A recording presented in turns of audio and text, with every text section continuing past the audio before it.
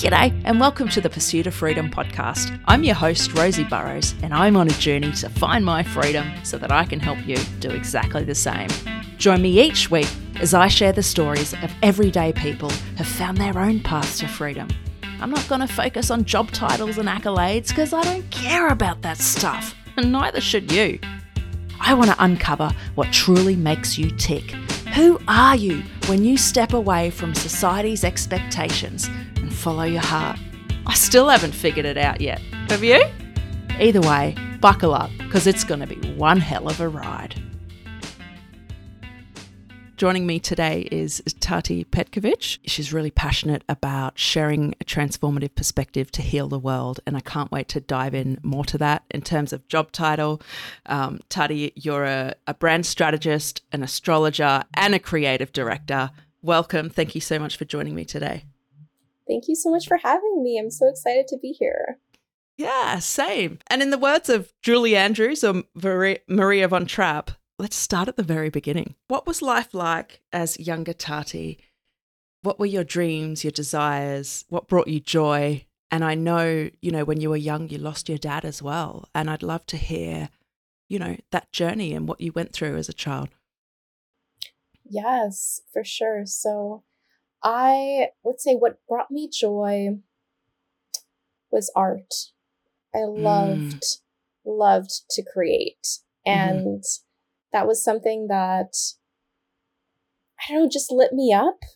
So it was just like very simple things like markers, crayons, whatever it was. But the ability to draw was magical to me. And I loved so many different art forms in that way. And my dad had a huge part in that. He was an artist. He was a poet. And for me, he was always encouraging me to draw, to paint. He would get so excited about my work. He would, it'd be really cute because it was just like, kids drawings, but he was so elated by what I would create that I was like amazed by his amazement, and that was such a beautiful connection to me because when I was about 11, he passed away unexpectedly. And this was a huge shock to my system. There was a lot of, my family's relationship was very complicated. So he wasn't living in my house during that time. He was on his own, and my parents were separated at that time. And I honestly did not accept his death for years, because a part of me felt like, no, I could still feel his energy. Like he's still around. He's going to come back. He wouldn't leave me. He's going to come back. And I think it was such a challenging childhood when I didn't really understand why he wasn't there. So I think when you lose a parent at such a young age, it can be quite devastating. It's my whole identity shifted because I no longer saw myself the same way. Like I didn't have that joy anymore. And I was like, oh my goodness, someone can't love me in the same way. And it took a really, really long time for me to heal. And that was a journey. That was decades of healing. I'm still healing now, but it's this process where I feel so much more peace and joy now. And I know you've also lost your mom, and I'd love to hear your experience on that because it's honestly not talked about in terms of the grief and how much it can weigh on you. Grief is so difficult, isn't it? I mean, that's an understatement. But I like that you said you're still healing. So am I. Our stories are different, but I've lost both parents now, and it was within the space of maybe 7 years. And It is devastating, and it does bring into question your identity as a person. And I think it's taken a lot of inner work and just confronting really difficult feelings to continuously work through that. It's not a one and done type thing. And similar to you, when my dad died, it was really unexpected. And for me, I was 21, but my sister was the same age as you. She was 11. And, I'd be interested to hear your thoughts on what grief feels like as an 11-year-old. You did touch on it and that you didn't quite understand what death was. And, you thought he would come back. But is there anything else you'd like to add to that in terms of your understanding of grief as an 11-year-old compared to you today? I honestly felt like when it hits you at such a young age, I do feel like it's difficult no matter what age, though. I want to validate that in terms of your experience, because it's still shocking whenever that happens. But I would say for me, I was really, really depressed as a kid, and I was trying to hide it the best I could. I was really trying to fight a lot of anxiety, a lot of my emotions, and I was a very sensitive kid. I'm still sensitive now, and I see that as a superpower right now, but at that time I was very emotional, and I didn't know how to self-soothe myself. I didn't know how to comfort myself because I didn't know how to cope. And the best I could do at that time was to kind of get lost in academia. And really, I don't know, I was a perfectionist. I was always trying to get straight A's, and that was the only validation I was getting at that time that kind of seemed like love. Right. But it wasn't the same. It was like me chasing, okay, if I get straight A's, then, I'd get more love or sympathy from my mom. And she shows like love in a different way. I love her so, so, so much, and I'm so grateful for her, but she shows her love through a completely different way than my father. So it was kind of different. Like I wanted her to express it in one way, but I wasn't receiving it. So it was just this difficult thing where honestly I was at a point where I was really contemplating unaliving myself, and that's really scary to admit, but it was a very dark time.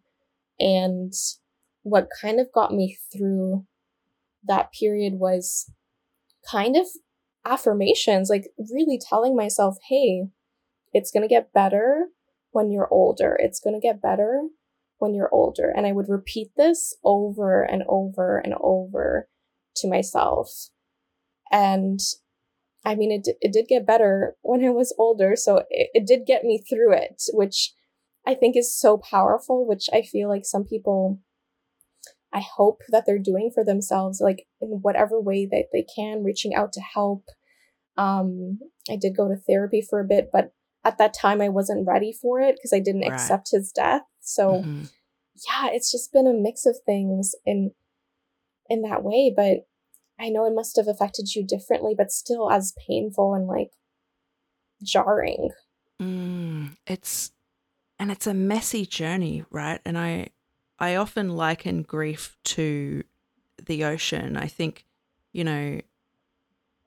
when Dad died, and I don't even know the time period, maybe for the first 6 to 12 months, it's just like these waves are coming in constantly, and I'm trying to come up for air, but it's just crashing down. The grief is so powerful and so overwhelming.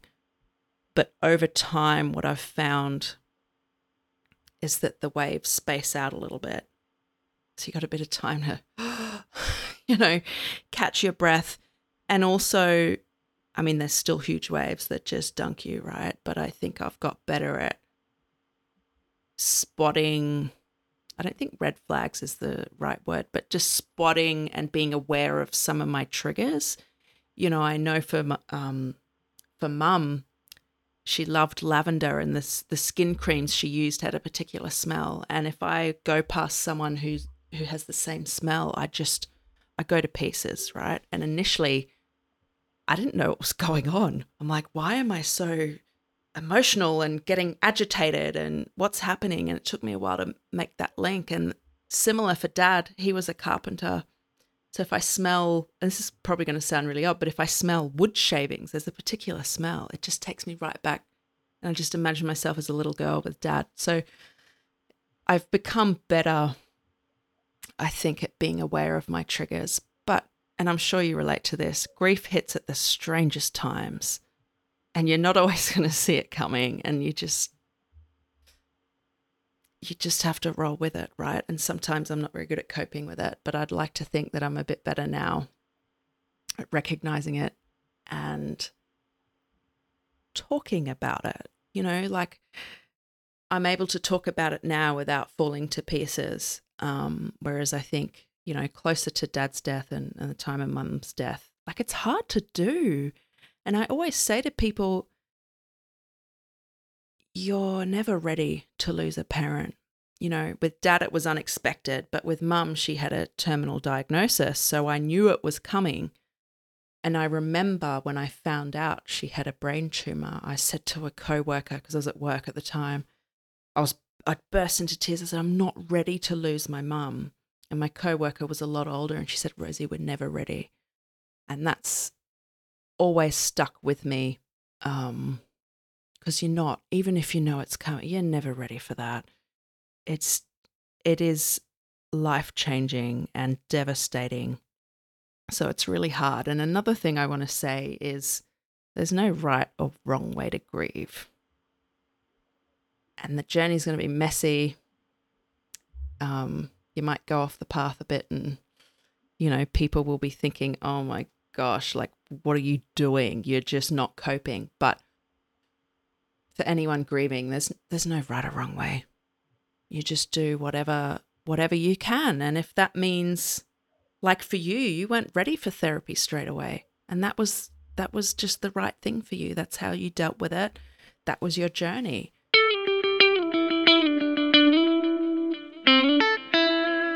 I remember I went to a grief counselor, and she drew this diagram on the board about the different stages of grief, and it was just really clinical. And I'm like, what are you doing? Like, so that kind of therapy didn't work for me either. What I've found has worked is just talking to people who are connected with my dad, or people I'm close with who maybe didn't know my dad, and sharing the stories. Like you shared that your dad was an artist. He was a poet, and I love that. In fact, my dad was an artist too, which is amazing. You know, we have that in common. He wasn't a poet, but he did a lot of sculptures and paintings. Like I've got hundreds of paintings in. They can't all be in my house. I don't have a palace, right? But a lot of them are in storage, and it's so special, right? Hanging on to those things, and it's nice to have those fond memories to look back on. Yeah. And I can't even remember what your initial question was, but that's been my journey, and it's tough. And I know the journey for my sister has been totally different. Like she, I think, is in a different place in dealing with grief than I am, but we're able to talk about it more now. Because, you know, when she's 11 and I'm 21, there's quite a gap, right? But now she's 21. I'm 31, so she's an adult now, and we're able to have those deeper conversations, which has been amazing. I think it's brought us closer. So that's something really nice that came out of such a horrible event, really. Yeah, and I mean, how would you say you deal with grief today? What's that look like? That's a great question. I feel like it's been such a process for me, and it's back in my high school years or my undergrad, I would say I didn't really deal with it well in my high school years, but that was more of me watching movies or rewatching the same movie because it was comforting, or certain things where I would try to hang out with friends because it was the only way I could, I don't know, escape in some form. And it was very helpful. I think we all need community and connection. Yeah. But it still felt kind of weird because they hadn't experienced that at all, and it wasn't something I talked about at all. So that was quite difficult. And then when I went into my undergrad, I would say it was more so through my creation. I studied graphic design, and even though it wasn't art necessarily, it was still very artistic. So that kind of helped me in terms of that process. And I actually did my thesis on grief and mourning and loss. And wow. I really looked through old photos, and then I recaptured those photos, and then I reframed those photos, and then I started to write, and then I started to create this installation piece on my dad. And wow. it was very healing. It was very painful to actually create, but it was such a healing process for myself where I was crying while I was making it most of the time, but it was helping me in some form. And it was like, okay, I have all these mementos. As you said, you have your dad's sculptures and art pieces. And for me, I had these photos and I had some videos, and I was like, okay, I'm going to edit these. I'm going to create something where people can talk about grief and loss. And I had a gallery exhibition for this, and people would come and they would feel it. They would feel, okay, there's something more here. There's something we can't see. And that was such an experience for me where at that time, that was the best way I was coping with my grief. But I didn't know the full extent even at that time. So after that, I was more ready to go to therapy. I was really looking into resources. I had that through my undergrad for a few years, but it was more counseling, not therapy. And there was quite a big difference because we didn't go through very deep topics and like getting to the root of the surface. And then when I finally went into my master's program, which was a few years after, that's when I had the ability for free therapy in Canada. And then I was also doing my master's thesis on death and grief and mourning, but through phenomenology and how the space affects the viewer, how you can still feel loss through environments, through homes, through where you grew up. So it was very philosophical, and my mourning process was, okay, I'm going to study this. But that was also very painful because I'm like, oh my gosh, this was heavy. Yeah. I had to bring up all these feelings. And then I was also going to therapy at that time. And that was the first time in therapy at like the age of 25, 26, when they finally told me, hey, you just suffered from a lot of trauma growing up. Yeah.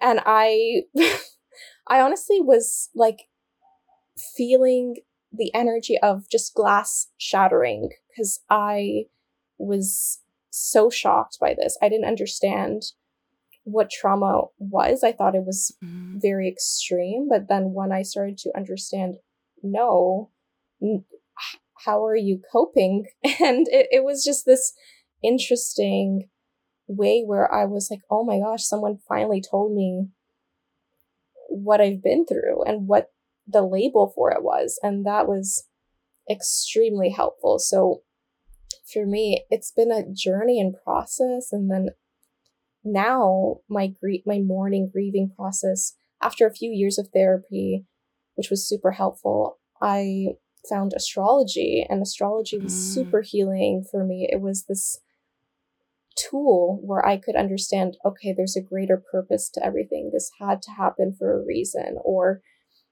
it felt as though this was part of my story, and I can help others in some form to heal through their story and to heal, to know that they're not alone in this process or this space. And then I also have done so many other healing modalities. So like EFT tapping, I've done meditation for years, I've done journaling for years. It's been so much of a process, but it's been painful and uncomfortable and messy, and it's been a lot. So yeah, I love to hear your process as well.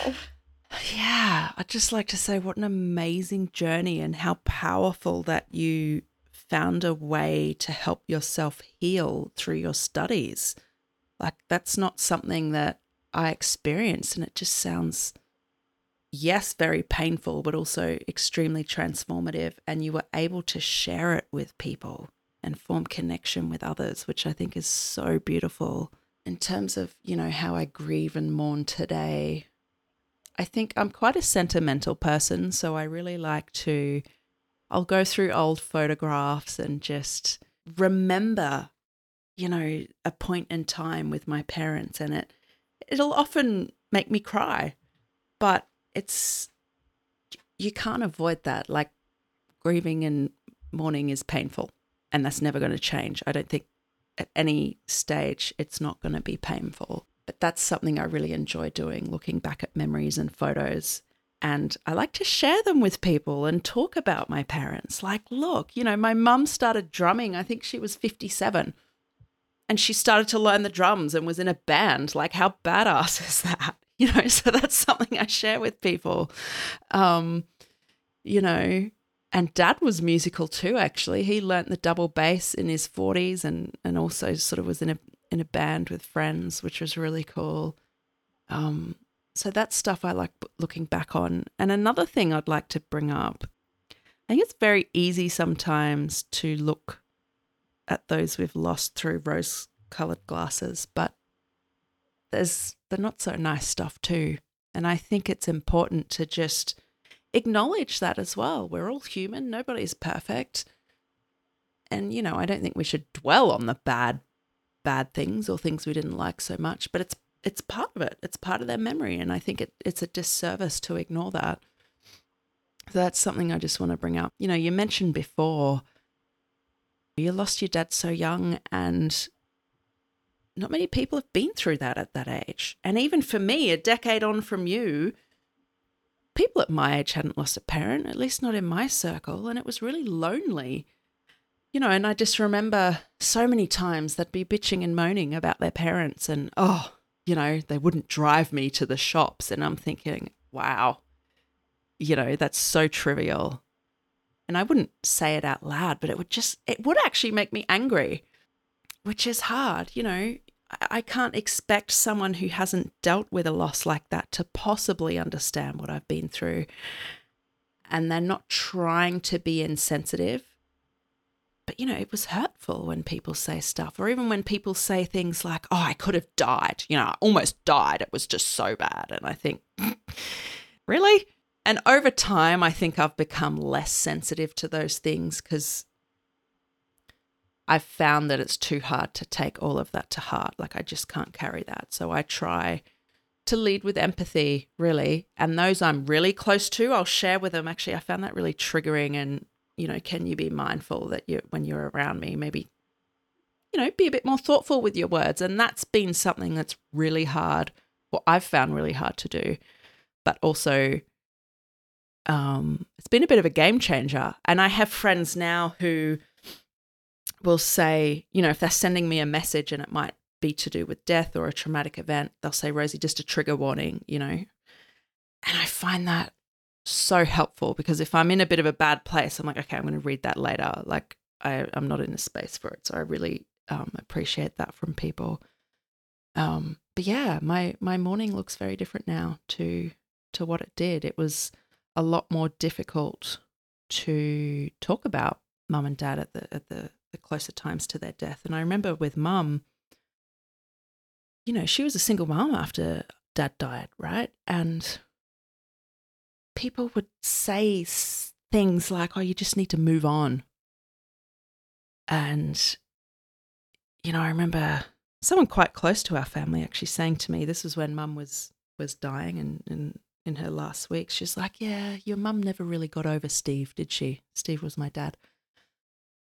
I just sort of thought, what? You don't get over people, so that kind of made me get a bit defensive. And I didn't say anything at the time, but I think, for those of you listening who haven't experienced the loss of a close loved one, be mindful of that. And Tati, I'd be really interested to hear your thoughts on this whole concept of moving on. I don't think that's a thing. I haven't moved on from my parents dying. I think I'm moving forward and learning how to carry that grief with me. It is such a big part of who I am. And at times in my life, I've tried to shut out that grief, compartmentalize it, and just try to live my life as if that's not part of me. And it never works well. Like I think acknowledging your grief and carrying it is important. You can't dismiss that. And I really don't believe in the notion of moving on. What are your thoughts on that? Yeah, I'm so happy you brought that up because I completely agree. It's part of our story now. And I think it's a different energy completely. Like, I see that as moving forward with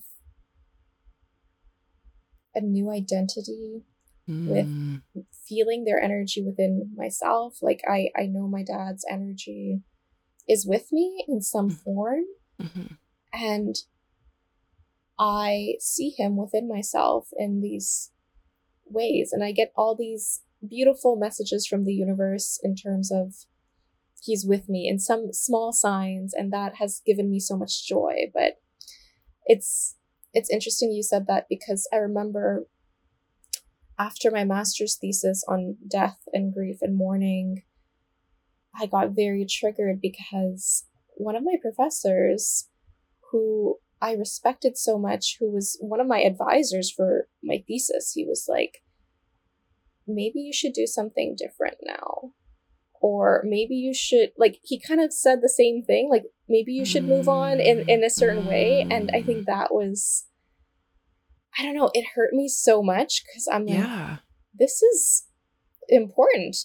This is so, it was, this horrible feeling where I'm like, am I making him uncomfortable by this? Or like, what's going on? Like, I was so shocked because he agreed to be an advisor to me. So it was just a very strange thing for me. And it took me a while to realize, okay, I still want to talk about it. I still want to do something with my grief and mourning and my research and helping others through this process, but it doesn't have to look the same every time.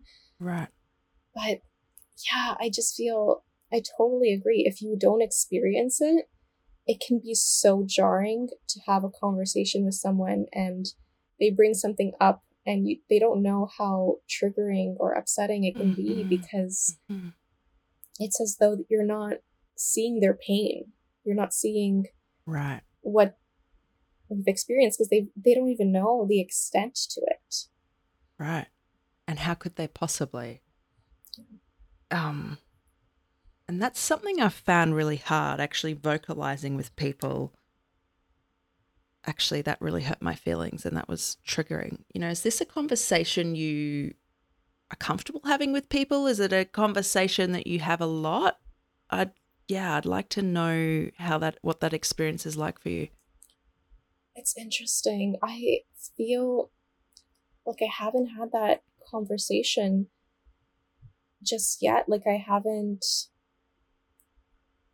It's been interesting. Like, I haven't actually had that conversation with many people, and I think it's mainly because I don't speak about death and mourning to the people around me as much as I do online and like connecting Right. through with others online. So usually the people I've told like about my grief and loss, they've been very comforting, or they don't know what to say, and that's totally okay for me too, because I also don't know what to say as well when someone else loses someone, because Absolutely. it's like, what do you say in that situation?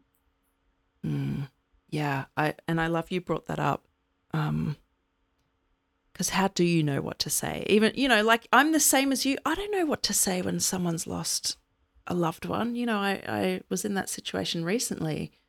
A close friend's partner lost their father really suddenly. And whilst I wasn't close to him, I thought, I want to send him a message. And it took me a while to go, what am I going to send? And I think if anyone's unsure, the biggest advice I can give is don't try to fix it. You cannot fix this. You cannot make the person feel better. Just acknowledge their pain and be there to listen. I think that's the biggest thing. And don't sugarcoat it.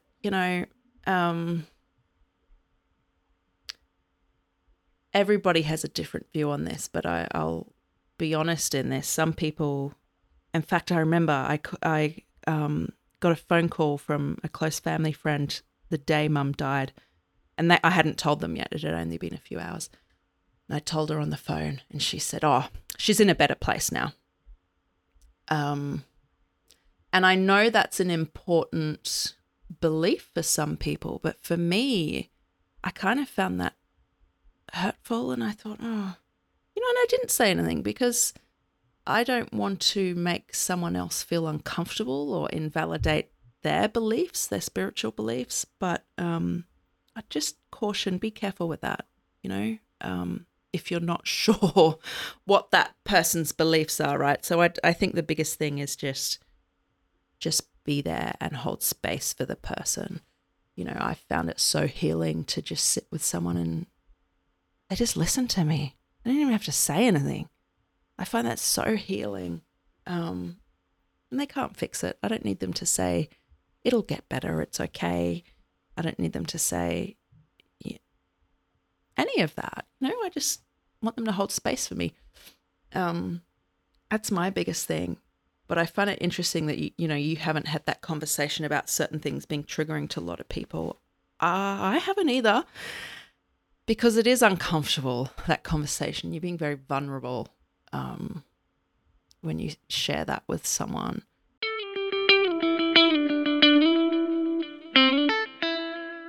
I really want to unpack your journey of, I guess you could call it your transition to adulthood, and your thoughts on the 9 to 5, because for me, just the phrase 9 to 5 makes my skin crawl.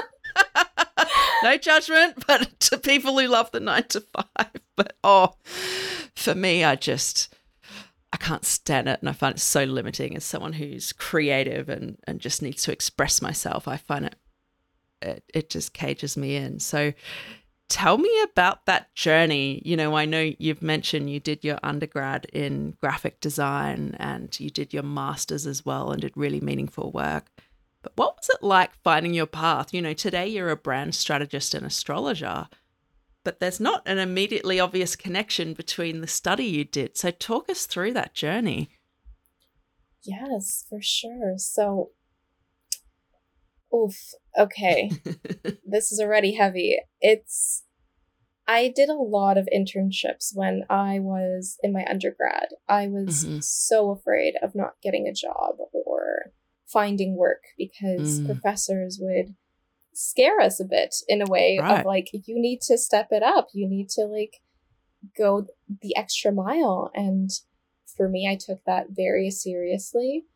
And I had a few internships, but one that I had, which was my first full-time internship, this was for 2 months in the summer, and I took an extra year for my undergrad. So this was after my 4th year. I had this internship and I went in and I'm like, oh my goodness, I can't believe people do this. every day. I was so shocked by this because I'm like, this feels so restrictive. This feels so depressing. Right. And I loved what I did. I loved design. So for me, I felt so uncomfortable. I was like, okay, what do I do? And at that time I had this panic and I'm like, what if I chose wrong? Maybe I wasn't supposed to do this. Like that was the panic I felt because I'm like, what? I can't do this. This is too much for me.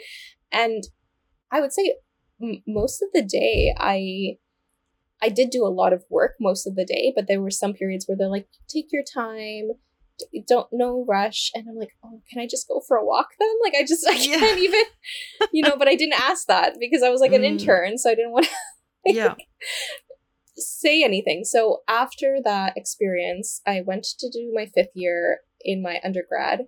And I think I took it much more seriously because I'm like, okay, well, if I have to do this, I'm going to do it the best to my ability. And after that, I had about one more internship after I graduated. And this was such an awful place to work. It was honestly it was just, it was overwhelming. And I was an intern again, but I had more experience than most of the interns there. So right. It was actually, I had more experience than the junior designers there. Wow. So that was a very strange thing because I had this weird power dynamic challenge with the head of the studio, and I just felt very manipulated in some form. And I just felt like my gut was telling me, don't do this, don't do this, don't do this. But I was like, I need the money. I need to do something. So I was only there for, I would say 2 months, and I ended up quitting because I was at a point where I felt so undervalued for what I was doing. And actually, I was ending my internship. So technically I didn't quit. I just didn't want to stay on as a junior designer. So being a bit harsh there with my words, but I just had this conflict with him. He was trying to negotiate my salary. It was like basically like, I don't know, $15 an hour for a junior designer rate. And it was just too low for me. And I was just like, I can't do this. And I didn't end well. Like that did not end well. So after that, I looked for another job. It was another 9-to-5 job. And that job was worse than this other job. And this was another 9-to-5. It was a honestly soul-crushing place because it was a husband-wife couple who would yell at me in front of me, who would argue about me in front of me. And it was the most terrifying experience I've had. I only lasted about 1 month. And finally, I remember just walking in and just giving my 2 weeks notice, and they're like, give me your key and leave. Wow. And it's just, right, it was shocking. It was just like, and I kept thinking, what is wrong with me? Why can't I do this? Why can't I just do a 9-to-5? Why do I keep getting stuck in these situations? This is later on, I realized why, because of my birth chart, which we can get into later. But I was like, okay, my birth chart was very, very validating into this experience. And then I finally, after that, I was like, I'd rather work anywhere, like McDonald's. I don't care where, than this studio. So I had to make a change. Luckily, I really believe that the universe had my back at that time. And the day I quit, I went back to my old university and I got offered a job as a TA on the spot, which was amazing. It honestly helped me so much, but it honestly was a journey, and it took a few months to get that TA position. So I just kind of fell into freelancing. It was something that I had commitment issues now with going to 9-to-5 after these situations. And I just felt like, okay, I I can't commit to a contract now because I just don't know what I'm going to get. I just don't know who the people are going to be. And this kind of really told me, okay, I'm going to do this for a few years. Maybe I want to teach after. Maybe I should teach at a university because I was teaching at that time. I did enjoy it. But then I decided, okay, let's see. Maybe I'll just get my master's degree in digital media. I spent a few years researching that. And then I finally went in to do my master's. And at that time, I felt like, okay, I really wanted to become a professor. I applied for those positions after my master's degree, and I got them. And I got just my first professor position, and then I started it. And that was not what I expected at all. It was very, it was such a disappointing experience. And the thing is, I loved helping people. I loved teaching. I loved being able to support someone. However, I realized teaching first year students, 80% of people did not want to be there. Yeah. And I'd love to hear your experience on this too, because I just feel it was just this experience where I'm like, oh my goodness, what am I doing now? And basically the other professors were trying to tell me, no, like, this is just your first year. Like, it's going to be okay. Like, it was kind of funny when I think about it now. So I did it for about 2 years. Yeah. And the second year, it was just worse than the first year. And I started to realize, okay, I need to make a change. So the interesting thing is where the astrology component kind of comes in. I was going through a very difficult breakup during this time. And this breakup was very, very shocking to me. You could kind of tell it had this pattern of my dad's death. And I then re-experienced this through my romantic relationship. And I just didn't know what happened. We were together for 1.5 years.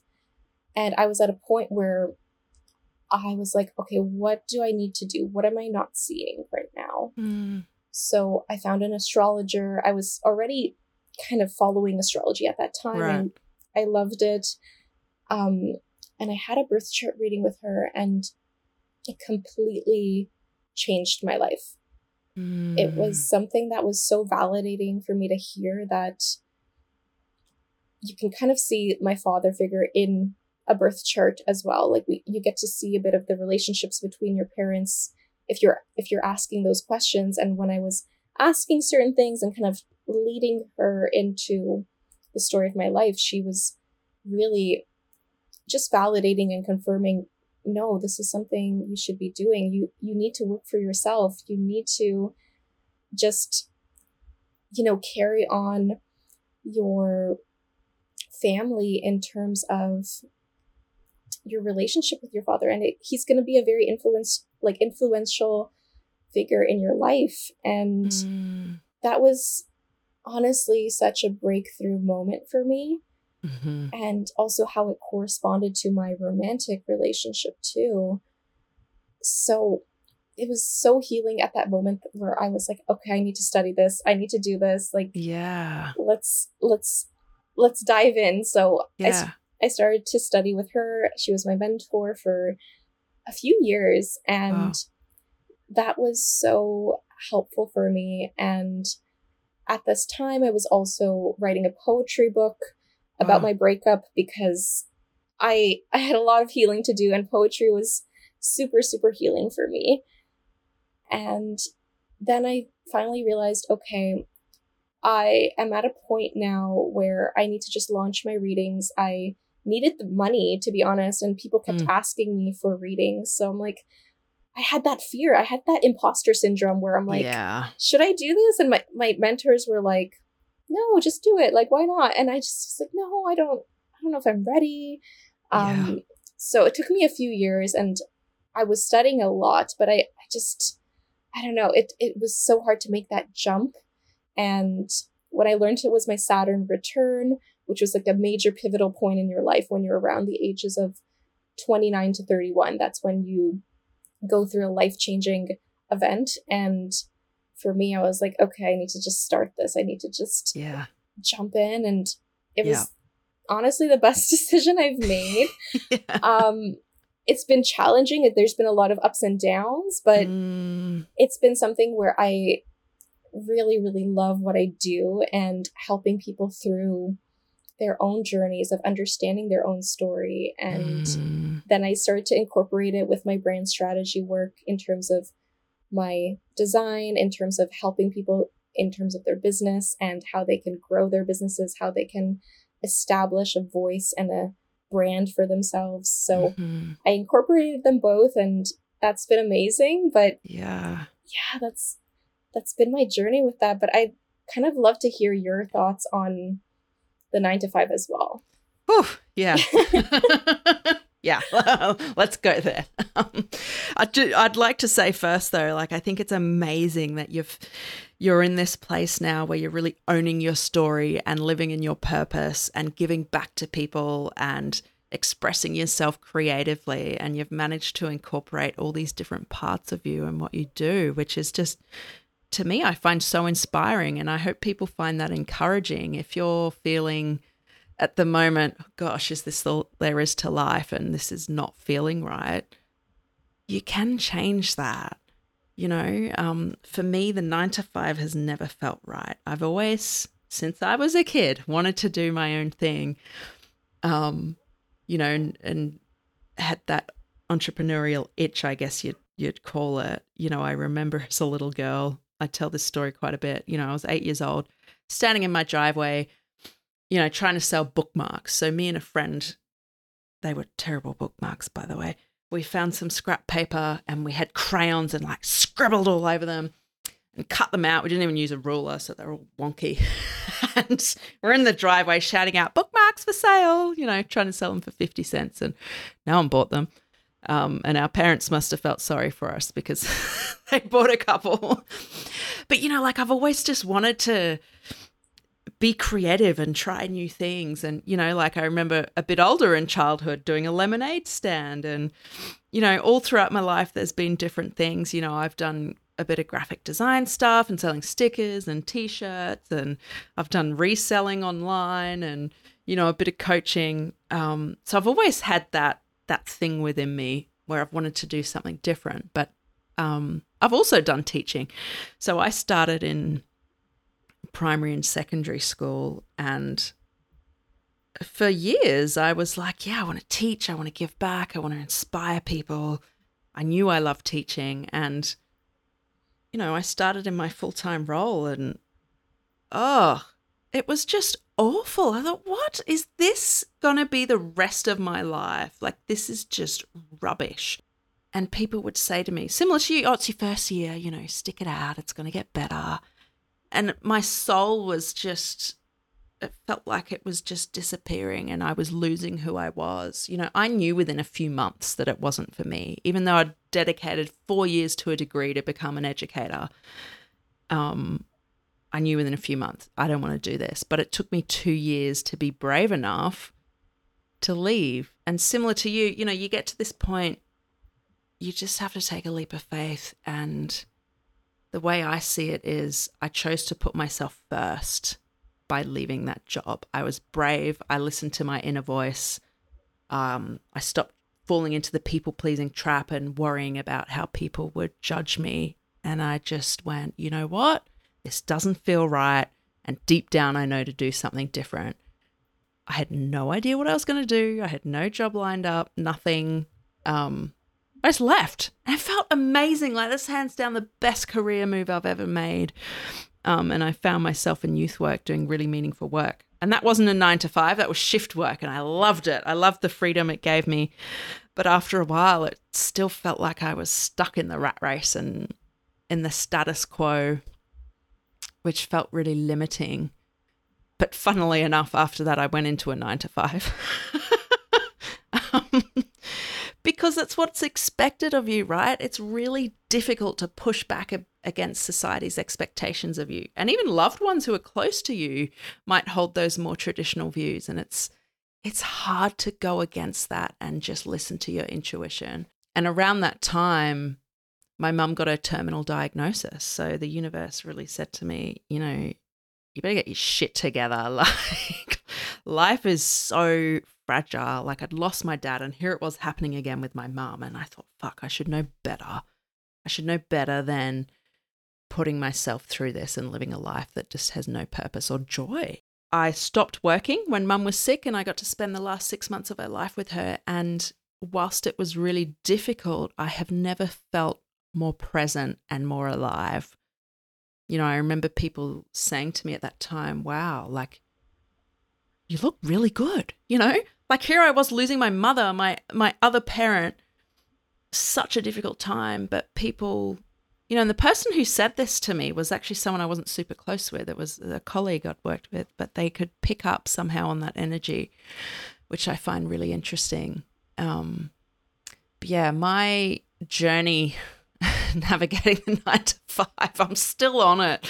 So what I did after mum died, I ended up studying. I did an MBA because someone said to me, oh, I think you'd be good at that. And I went, oh yeah, okay, cool. Someone believes in me. And I did it. And, you know, I did great, similar to you when you were a child. Academically, I did amazingly. I graduated as valedictorian, but that didn't really give me any purpose or meaning or joy. And then, you know, I got headhunted into a role at the university doing project management, and that felt shit. And then I got into another 9 to 5 at the university, which I'm actually in now. And my boss is amazing and I've been afforded a lot of creativity. But, you know, I've only been in that role just over 12 months. And, you know, whilst it's an enjoyable role and I have a supportive boss, it's got to the point where I'm like, I don't want to do this.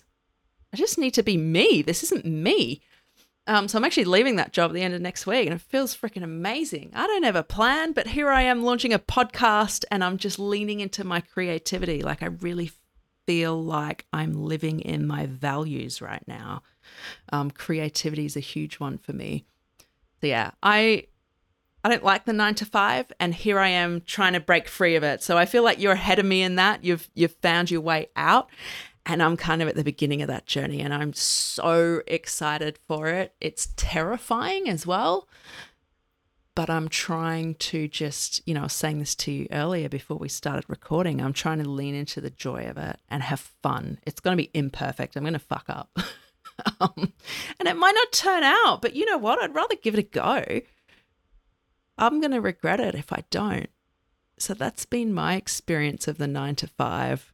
And I've found it challenging because a lot of the people in my life, they are in the 9 to 5 and they don't get it. They don't really get it. They're like, Rosie, what are you doing? Like, you're throwing away a secure job. And I'm like, you don't understand. And that's okay. But this is what feels right to me.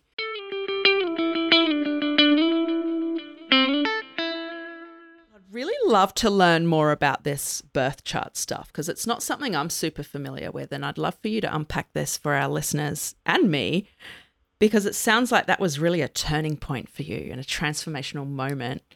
So tell me more.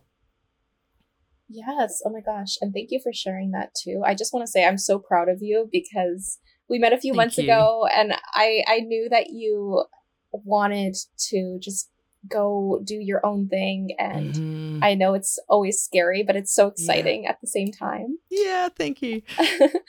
All right. So a birth chart is essentially a snapshot of the sky at the exact moment of your birth. Okay. So it kind of shows all of the planets, their position, and the relationship between the planets and how they kind of correspond to a different area of your life.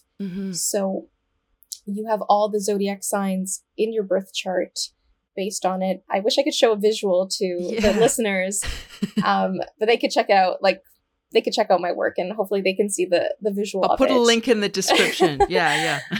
But essentially with a birth chart, it's more so this tool of understanding yourself, your life in a completely different way, your strengths, your challenges, your life path, your career, your relationships, your blind spots, what you're not really seeing. And for me, it was such an eye-opening experience because I know that astrology is not considered a science at all, and I don't claim it to be a science at all, but it's more so this empathy tool, this meaning-making tool that I see it as, and a lot of other astrologers consider it a language that we can use to really help us discover more about ourselves and what we can learn about our life experience. And the beautiful thing about it is it also can show you your business birth chart. So if you have a business, you can get a birth chart for your business to see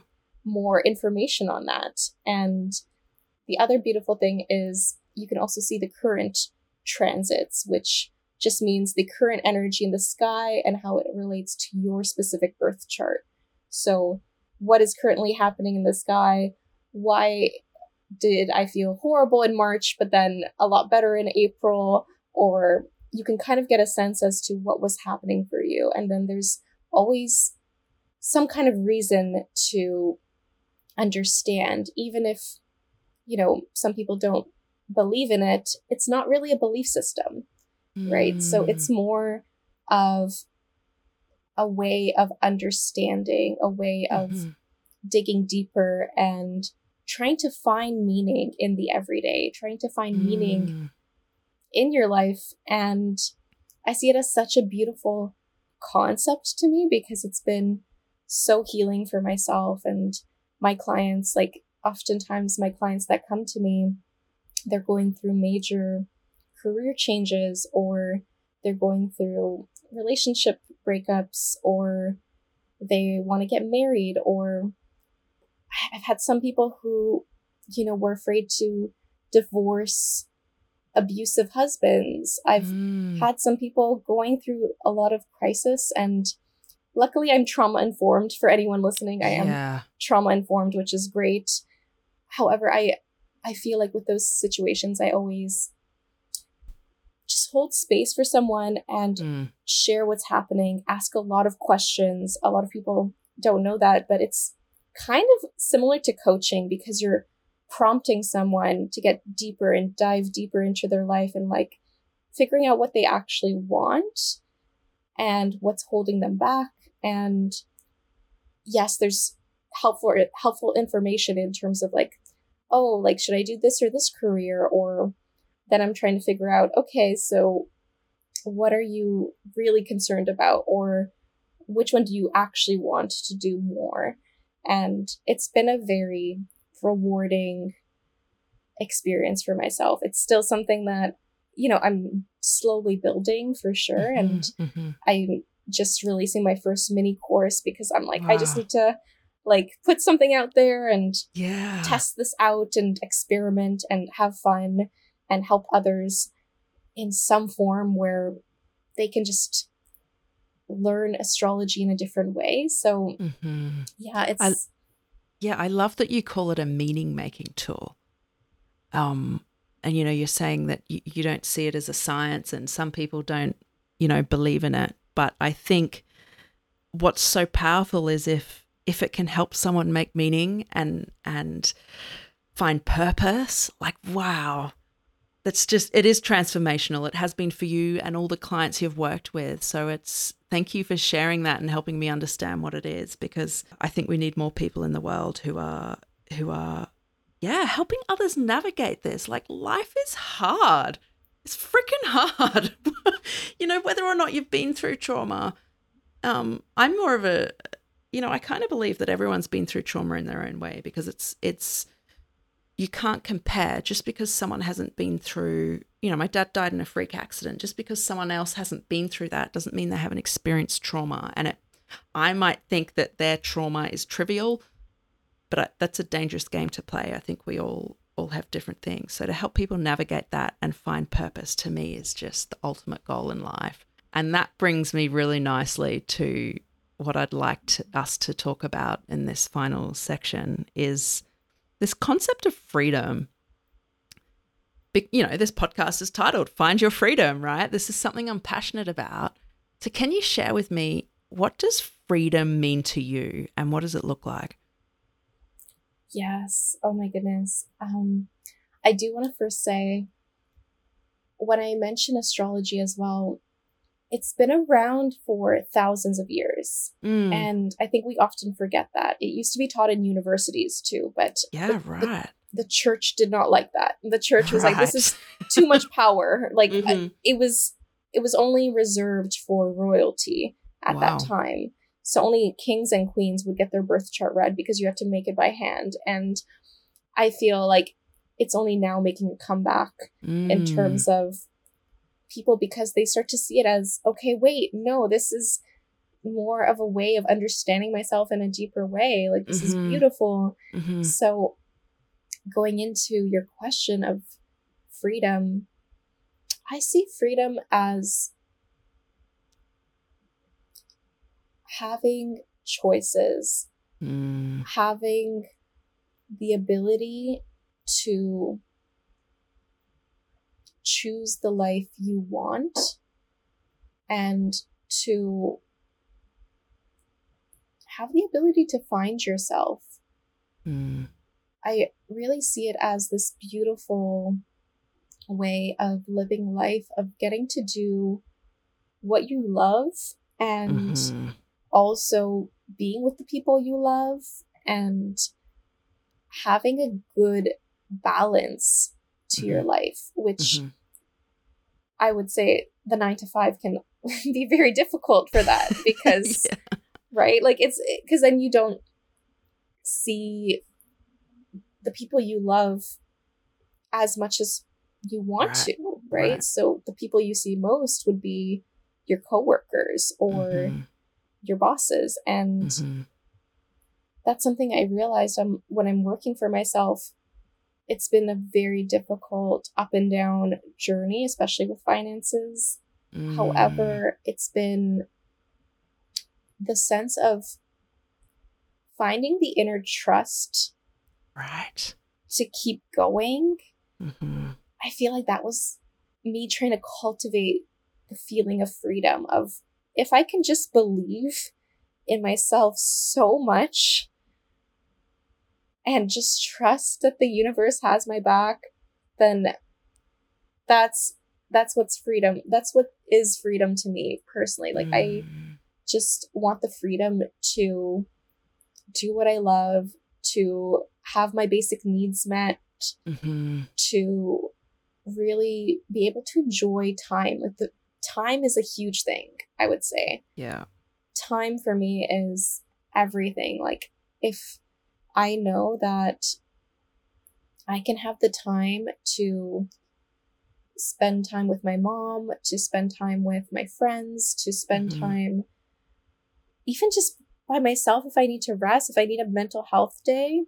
I think that's huge. But yeah, I'd love to hear your perspective on freedom. Yeah, your explanation was beautiful. And I think I align with a lot of what you're saying. And I love that you're talking about this concept of inner trust, both in yourself and the universe. I know for me, when I put myself first, which is to me about believing in myself and what's important to me, great things happen every single time. When I'm all caught up in society's expectations and worried about what others will think, it never works out well. It just doesn't. So becoming aware of that for me has been so important. And another thing you mentioned was this concept of time, and that's huge for me. You and I are, so aware of the limited time we have on Earth and how out of our control that is. It is. We don't have control over that. So for me, it is so important to be purposeful with my time.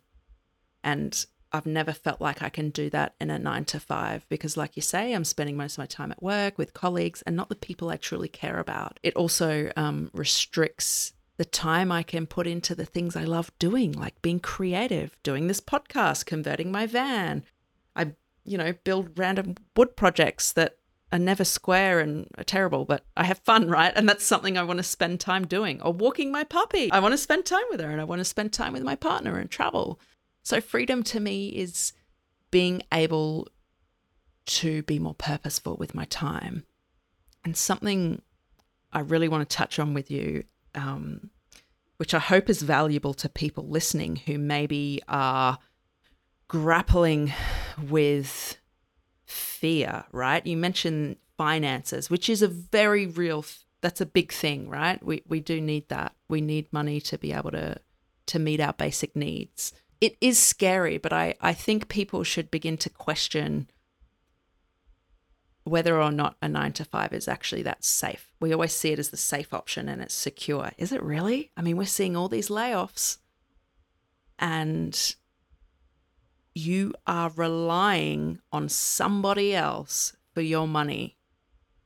Totally relying on them. It is out of your control. It really is. So I think people should question their existing beliefs around that. And that's hard to overcome, but I think definitely question that. But what advice would you give to people who are really just grappling with this? Like they think, okay, I need to leave the 9-to-5. I want to live a more purposeful life, but they're just hedging and they're scared. What would you say to these people to help them make that next big decision? Yeah, I think I would say a few things, and I want to go back to what you were talking about in terms of, we both have experienced the death of, you both, your parents, me, my father. I've had quite a few godparents, and all my grandparents pass away right after my father too, which I haven't mentioned, but it was just death after death after death, where I was just like, okay, this is supposed to teach me something. I don't know what it is, but for me, it's like life is short. Things can change in one day. Right. Anything can change in one day. It could change in an hour. And I can prove that because that 1 hour birth chart reading changed my life. And yeah, I've seen that happen for some of my clients too, where they've changed careers, they've left horrible, marriages that were quite abusive, and they were just afraid of leaving. And I think when someone is debating if they should leave their 9-to-5, and if they're stressed about money, to be honest, I'm still healing my money wounds. I'm still healing a lot of generational trauma. Right. I'm still healing so much. So I don't want to claim to be an expert at all, because I'm in this place where I've learned that money will come and go. And I trust it to come back to me, because it always has. Even if there's been dips, it always comes back around. And I'm getting into a place now. I'm 31 as well, and I'm getting into a place now where I'm starting to see there is a way for me to build it to be a bit more stable for myself. And I hired a money coach as well. So I'm working with a coach right now, and that's exciting to me, because then I get to coach my clients and mentor them in terms of that process too. So I'm very excited for this, and it's taught me so much already. It's only been 2 weeks, and it's felt like, okay, if someone's really afraid of leaving their 9-to-5, I first want to ask them, like, okay, how much money would make them feel safe in terms of leaving? Like, if they have like a savings with a few months, or do they have like a secure backup? Like, how much money would make them feel safe? What would a plan make them feel safe? Would just an understanding of, can you go part-time first if that's something you want more? However, sometimes you just have to do it. Like, even like, honestly, I was forced into freelancing. I had zero, like, I didn't have much money. I had like maybe a few hundred, but like maybe less than 100 at that time when I was forced to freelance. And that was terrifying, because I had student debts. I had a lot of debt, and I'm still paying back some debt. Like I finished my student debt, which is amazing, but Woo. lucky in Canada. I don't know about the States, to be honest, but like I've been lucky in that regard. But I've realized I always saw debt as this very negative thing as well too. And I felt like, oh my gosh, this is horrible. But then the more finance books I've read, so I would highly recommend reading a lot of money books to anyone. Yeah. Mm-hmm. The more I've read on money mindset books and abundance mindset books, the more I've realized actually rich people use a lot of debt to get what they want and to have the capability to invest. Right. So debt shouldn't be seen as a negative thing. And I think it's honestly building that self-trust muscle of like trusting yourself enough to know that you will always have your own back. You will always be able to get yourself out of a difficult situation. What is the worst case scenario in terms of that? Like, can you lean on a partner? Can you lean on a friend? Can you lean on someone that you care about if things get bad? Or worst case scenario, you go back to the 9 to 5 after a year, right? Like you don't need to. You're no worse off than you were. Yeah, exactly, right. So it's like you need to take a jump, because I think the younger you are, it's easier to build your growth mindset muscle. Like, yeah, I feel like you can still do that. Of course, when you're older, you can still do that when you're like 90. I don't think there's a like age limit, but I still feel like when you're younger and you want to build a life of freedom, this is the time to build it. Like right now is the time. Yeah. And I think money is so important because I know it's been one of the biggest roadblocks for me, and it's very much this money mindset that you have to get over. And one tip I would give to people is actually track how much money you're spending. What are you actually spending and on what? And how much do you need to be comfortable? And that's going to look different for everyone. What's comfortable for me is different to what's comfortable for someone else. But what is the bare minimum you need to live that life where you're comfortable? You know, it might mean giving up some luxuries, right? But what are you willing to compromise on? And that's going to give you the number that you need to earn. And then at least you've got a figure in your mind. And like you said, you can drop back to part-time and ease into it. And that's a path I've tried. And I'm kind of with you. I'm the kind of person who just needs to jump in, like sink or swim, let's go. That's how I respond best. But I acknowledge that not everybody has that risk appetite or the ability to cope with that shock. But I think it is so important to push out of your comfort zone, because if you keep doing what you've always done, and this is oversaid and it's a bit of a cliche, but if you keep doing what you've always done, nothing's going to change. And if you're not happy and you just stay in the same job, what are you doing? You have to try something different. You're going to have to take a bit of a risk. So I really encourage people to do that. And if fear about money is holding you back, begin to educate yourself and know that it is possible. There's a lot in life that is out of our control, as you and I know really well. But there's things we can control and that we can make decisions about. So take control, over what you can. I think it can feel very overwhelming sometimes when you're unhappy in your job or in life and you feel like you're just being led down this path and it's out of your control. But there are things you can do to help get you on the right path. And a question I would pose to people is not the cost of trying something new, which is often what people say, like the risk of trying something new. What's the cost of doing what you're doing right now? What would the cost have been if you stayed in a 9 to 5? What would the cost be for me if I wasn't brave enough to quit mine? I think that's something people should really think about. Are there any parting words you'd like to leave with people before we sign out? I would say learn to really deeply love yourself. And do that every day. Do self-care, self-love practices every day. That's going to be so helpful. That's going to be so healing. And trust the process. Right. It doesn't have to look perfect. Mm. It can be messy, it can be vulnerable, it can be emotional, but share who you are in the most authentic way, Mm-hmm. and you're going to meet some amazing, amazing people, and one of them is going to be yourself. Right. Love that. One of the amazing people you're going to meet is yourself. I love that. What a powerful message. And on that note, I want to say thank you so much. This has been an amazing conversation. I've learnt so much, and I hope people who are listening have learnt a lot too. And if anyone's interested, Tati, in finding out more about what you do and perhaps using your services, where could they find you?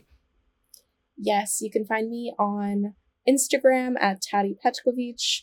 You can also find me on my website, which is moonsign.ca.